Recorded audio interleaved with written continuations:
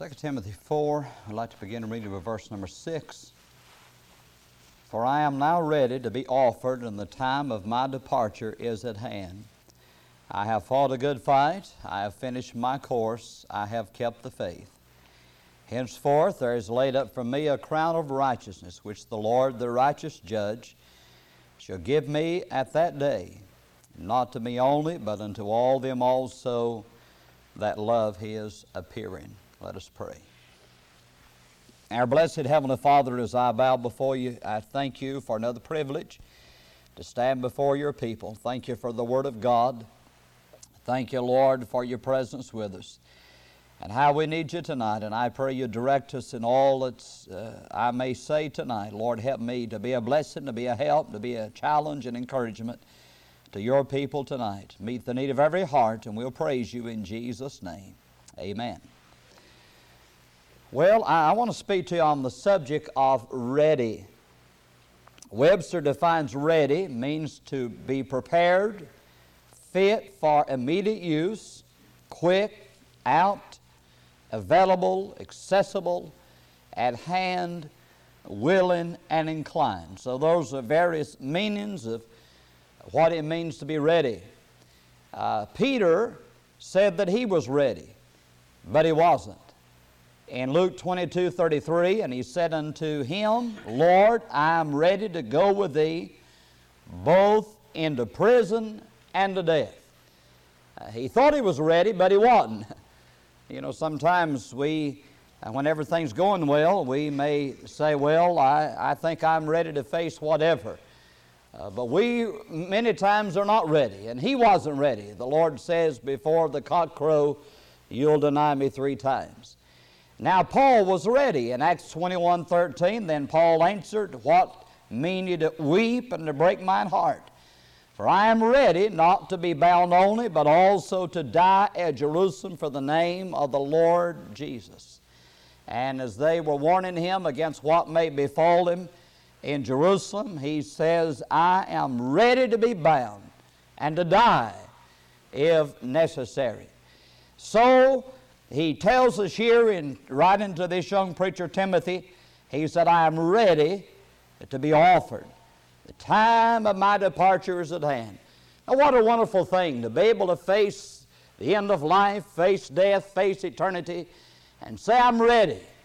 I'm ready to be offered. I'm ready to go. And I believe that that's possible. It doesn't always happen that way, but I believe it's possible to get to that position that we can look forward to it. And as I mentioned Peter there, at that time, Peter wasn't ready. Later, he became ready. You find as he talks about his coming to cease in one of his letters, our 1st or 2nd Peter, I can't remember which one. But he was ready. He wasn't ready then, but he was ready when the time came. And Paul said, I'm ready. Now, as we think of this thought of being ready, we like to apply it not just only to the end of life, but to life itself, to the Christian journey, to the Christian life. And first of all, we need to be ready for war, or ready to fight. Verse 7, I have fought a good fight. You know, the Christian life is warfare. And the sooner we understand that, the better off we'll be. I preached a message one time years ago about the gravy train. And it's not a gravy train, is it? Right. The Christian life is a battlefield. And it's a war. And we need to understand that. Now, if you'll turn back to 1 Timothy. 1 Timothy chapter 1 and verse 18 and 19. He said, This charge I commit unto thee, son Timothy, according to the prophecies which went before on thee, that thou by them mightest war a good warfare, hold in faith and a good conscience, which some having put away concerning faith have made shipwreck. Now, tomorrow is Memorial Day, and we talked about that this morning, about memorials. And here he uses a comparison between the army and all in verse 18 and the Navy in verse 19. He talks about making shipwreck. Verse 18 talks about warring a good warfare. And here he's encouraging this young preacher that the journey that God has called him into is going to be a battle. It's going to be a war. And we need to understand that. Sometimes I become weary, and yet the Bible says, let us not be weary in well-doing. But sometimes you get so tired of fighting, don't you? And you just wish the battle would end. And about the time you win one battle, there's another battle waiting on you. And the devil comes at you from another, another place. And it's a battle, I believe, from here to glory. And he said, I fought a good fight. So he encourages Timothy at the beginning. He said, war a good warfare. And he's able to testify when he's ready to end the journey. He said, I have fought a good fight. I can look back on my Christian experience, and I've fought a good fight. I've stayed with it. Now, Ephesians tells us in the book of Ephesians chapter 6 and verse number 12, for we wrestle not against flesh and blood, but against principalities, against powers, against the rulers of the darkness of this world, against spiritual wickedness in high places. This is our enemy. Then in 2 Corinthians chapter 10, I want you to look there, please, with me. 2 Corinthians 10 and verse 3 through 5. And we're in a battle, yes. We're at war. But we don't have to fight the battle alone. Thank God for that. Jesus has promised to go with us. And he says in 2 Corinthians 10 verse 3, for though we walk in the flesh, we do not war after the flesh.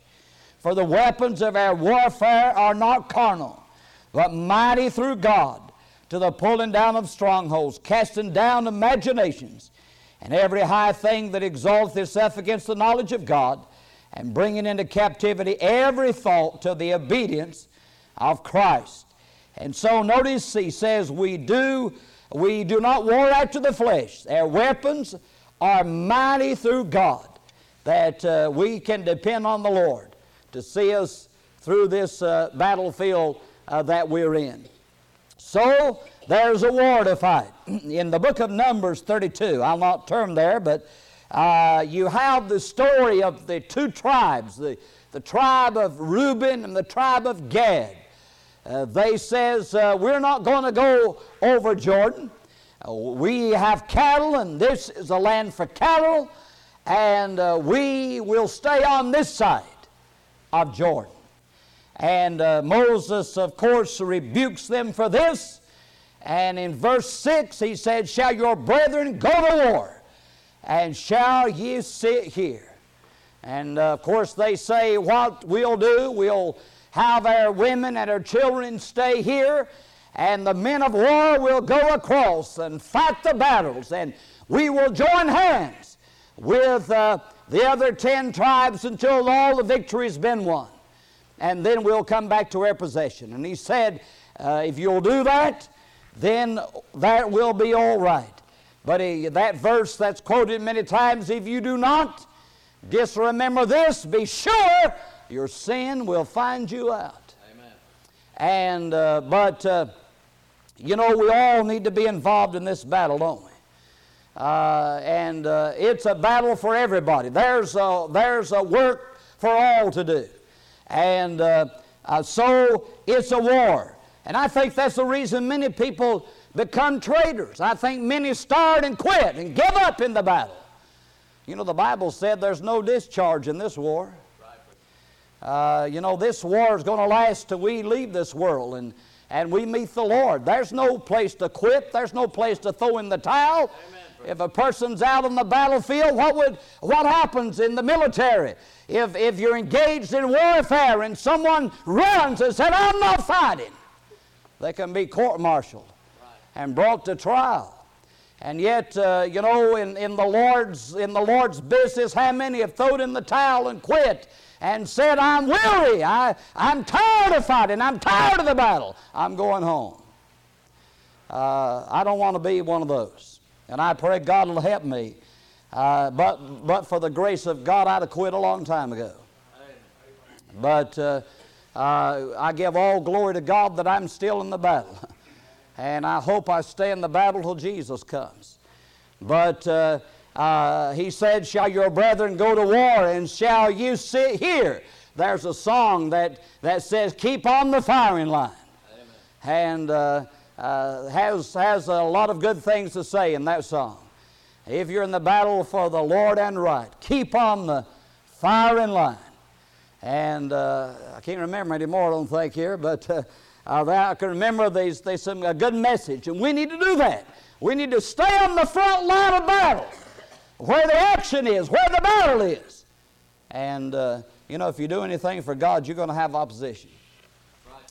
Only way for the devil not to bother us, just don't do nothing. Just sit back and quit and do nothing. The devil won't bother you too much. But if we try to do something for Jesus, we're going to have opposition.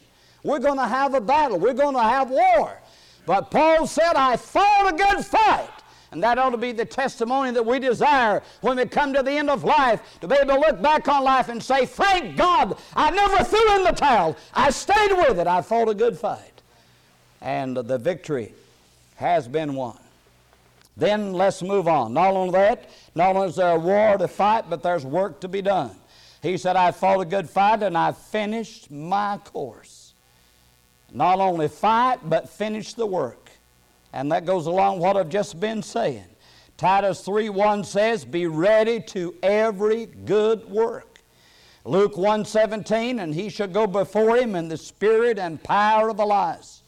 Turn the hearts of the fathers to the children, and the disobedient to the wisdom of the just, to make ready a people prepared for the Lord. He's talking about John the Baptist. And when his work was finished, they cut his head off. And John the Baptist stayed with it, didn't he? Right. And you remember the story there, Herodias' daughter danced before Herod there and pleased him and said, what shall I give you? She said, I want the head of John the Baptist. And they brought the head of John the Baptist. But I'll tell you, he finished the job, didn't he? You say he didn't get his job. Oh, yes, he finished. He said, there's one coming after me whose shoe latchet I'm not worthy to unloose. He said, I'm just a voice of one crying in the wilderness. As Scott preached about that voice. And that's what I am. But our desire ought to be, God, I want to finish the job you've called me to do. I don't want to quit. I don't want to quit half done, half finished. Sometimes us men are bad for that. We start something, don't finish it. Start this job and start something else and got 3 or 4 things going and none of them's finished. My basement looks like a cyclone hit it. Or worse, and one of these days I'm going to clean it up. If I ever get around to it, I remember they used to print these little things around, had a little round circle and said, to it, around to it. But that's a favorite expression. But when it comes to the work of the Lord, I don't want to be like that. I want to finish the job. And in Romans 3:2, he's talking about the church of Sardis there, and one of the condemnations the Lord has against them, be watchful and strengthen the things which remain that are ready to die. For I have not found thy works perfect before God. And he says you have a name that you live, but you're dead. And he said the things that remain, they're about to die. And he says you need to finish the work. I've not found your works perfect before God. But Paul could say, I fought a good fight and I finished the course. Finish the course. Just like an athlete running the race. There's obstacles in the way. And there's problems along the way. But the one that wins is the one that finishes, right? Paul writes about that in another place. Know ye not that they that run in a race run all, but one receives the prize. And the one that receives the prize is the one that crosses the finish line first. And he said, in Philippians, he talks about pressing toward the mark for the prize of the high calling of God in Christ Jesus. We oughtn't to want to be second best. I've heard people say to me, just so I get to heaven, that's all I care about. I don't believe that. We're not like that on earth. What makes us think we'd be like that in heaven? People say, all I want's a cabin in the corner of glory land. That's just not true. They wouldn't be happy with a cabin. And, you know, I think it's B.R. Lakin said he wanted a mansion on Hallelujah Boulevard. He didn't want a cabin. And we should not, you know, and I don't think there's anything wrong with if our heart's right and our attitude's right with desiring to have the best God has available. I'm pressing toward the mark, the prize. I want the best. I want to finish the course. And Paul said, I fought a good fight and I finished my course. And then he says, thirdly, I have kept the faith. I've fought a good fight, I've finished my course, and I've kept the faith. Now we need to not only war and work, but we need to witness. I want you to turn to Romans 1, please. Romans chapter 1.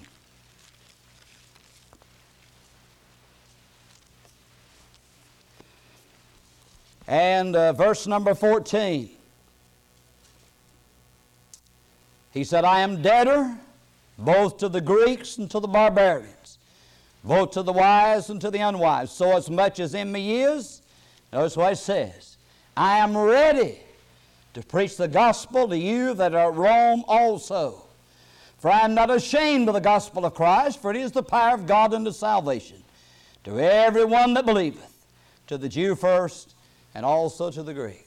He said, I'm ready, I'm a debtor, and I am ready to preach the gospel to you that are Rome. Now, Rome was the headquarters of the world empire at that time. They controlled the world. And this was where Caesar was, and Caesar was worshipped as a god. But Paul said, I'm ready to preach to you. I'm a debtor to the wise and to the unwise. He was going to the established. He was going to the educated. But he said, I'm a greater debtor to the Greeks and the barbarians, to the wise and the unwise. And he said, I'm ready to preach to you too. And we have a responsibility to everybody. So we noticed this morning, Christ died for everybody. He died for all men. And Paul said, I am a debtor.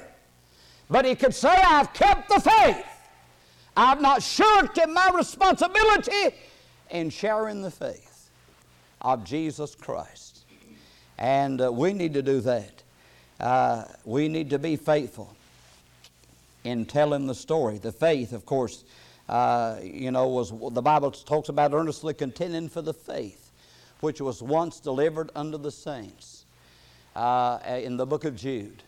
And the faith is the Word of God. And he said, I've kept that faith. The Bible tells us in 1 Peter 3:15, but sanctify the Lord God in your hearts, and be ready always to give an answer to every man that asketh you a reason of the hope that is in you, with meekness and fear. And we ought to be ready.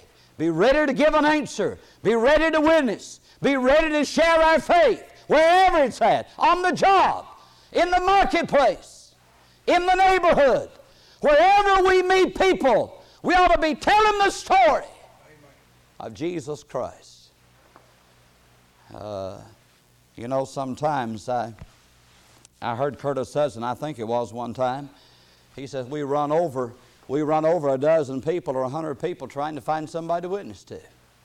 He said everybody you come in contact with has a soul that needs Jesus if they don't already, if they ain't saved. Everybody you see Christ died for, and what the opportunities that we let slip through our hands.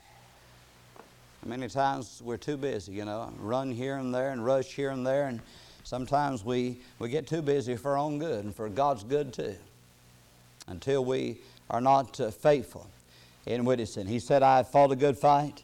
I finished my course, and I've kept the faith.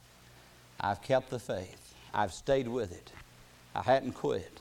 I hadn't give up. Witnessing is one of the most discouraging things in the world. And especially sometimes you witness and witness and witness, and seemingly no one gets saved, and you wonder if it's worth, if you accomplishing anything, you might as well set at the house. And, but there's a job to be done. And, I've come too far to quit now. I'm just going to stay with it, I think. If God will help me. I always realize, Peter said, Lord, I'll do this and do that, but he didn't. I realize it's possible.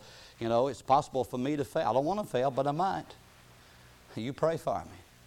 Brother Scott's gone now, and so that leaves me alone. But God will raise up somebody else. I hope He'll raise up several. And, to help carry the load and help do the job and help in this matter of keeping the faith. I fought a good fight. I finished my course. And I have kept the faith. He said, I've kept it. I hadn't given in. I've stayed with it. I've kept the faith. And I don't, again, I don't know what tomorrow holds, and I don't know what next week holds, and I don't know where I may be, but thank God up to this point, I've tried to stay with it. And during that time, I've seen multitudes start and quit. But the Bible said there's no discharge in this war. You don't serve 2 or 3 or 4 years and get out. This is a lifetime commitment. There's no discharge. There's no place to quit. There's no place to throw in the towel. Again, if we're at war, when you're at war, it's just like on the battlefield. And anybody that's ever been on the battlefield, they know that, a person says, I like a month's leave. Well, that's tough. We're at war. There is no leaves until this battle's over.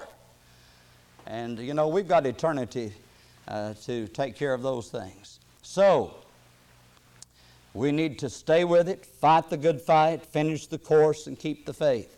And then the last thing, in verse 8, henceforth there is laid it for me a crown of righteousness, which the Lord the righteous judge shall give me at that day, not to me only, but unto all them also that love His appearing. Now, when does the crown come? The crown comes after the fight's been fought, after the war, after the work, after the witnessing, the fight, the finishing, the faith, then the festivities or the wedding. In staying with the F's and the W's, the wedding and the time when we meet the Lord. And it ought to be our desire. It ought to be the number one desire of our heart to be able to meet Him and hear Him say, well done, thy good and faithful servant.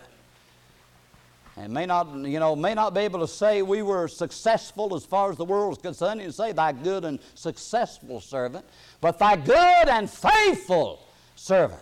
And everybody in this building tonight can be faithful. Everybody doesn't have the same abilities, but everybody can be, you can be as faithful as I can. I can be as faithful as you can. I may not be able to accomplish as much. I can't sing like some of these folks. I can't sing like any of you. Can't sing at all. So I don't even try. And I haven't tried lately, I've thought about it, say, well, maybe my voice has changed. And, I could do better now. I don't know.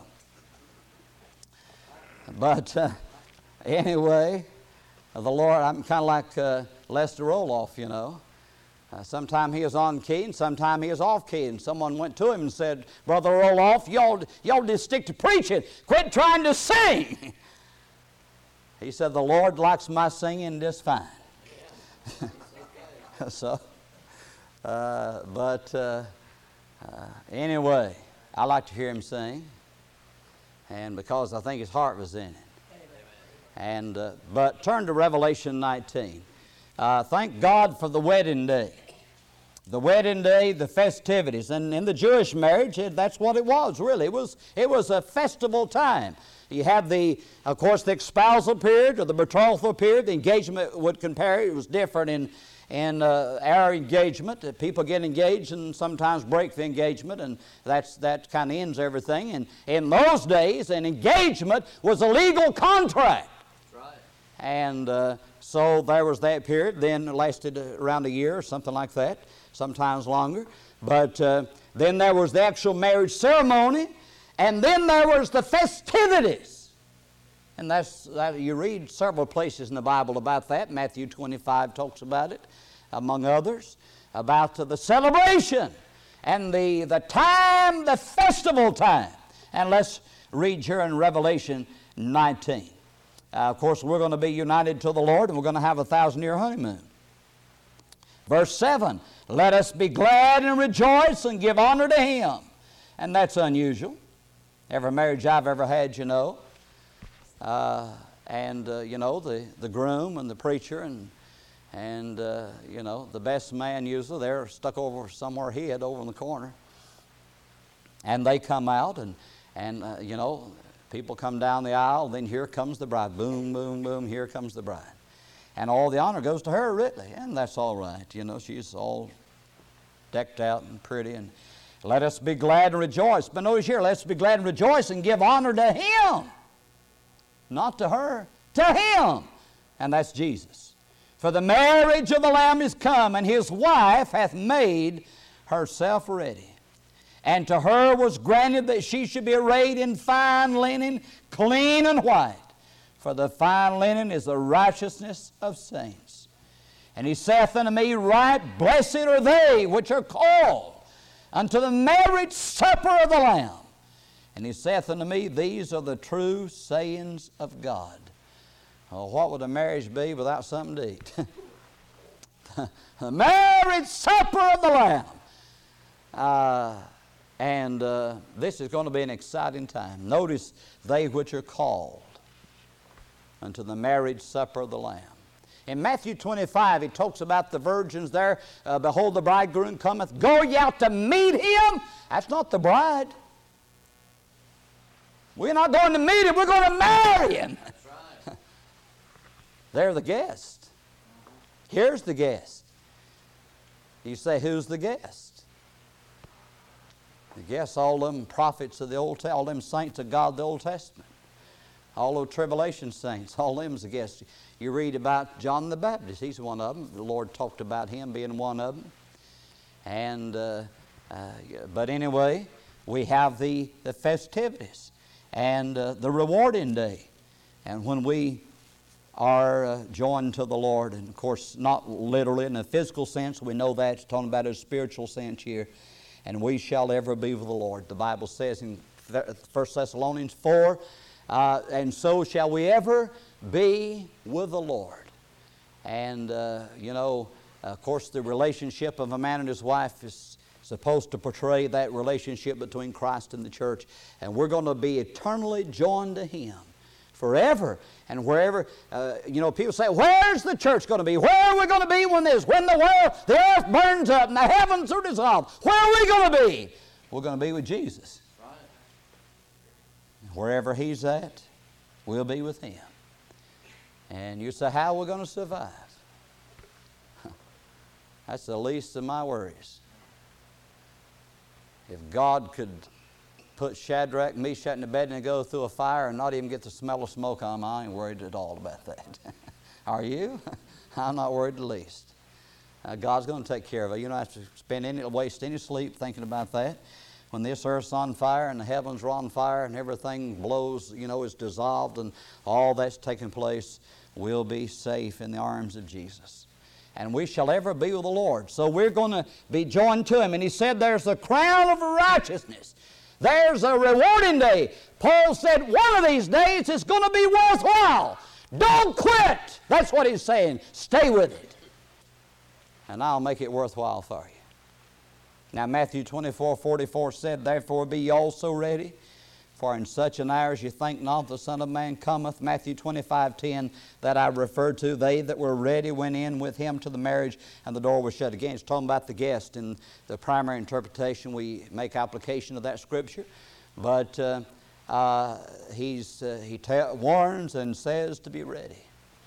And to be ready. And we need to be ready. We need to be fighting the good fight. Stay in the battle. Finish the work. Don't quit till you're finished. That's good philosophy. And you start something, finish it. Finish the job. Stay with it till it's finished. And then keep the faith.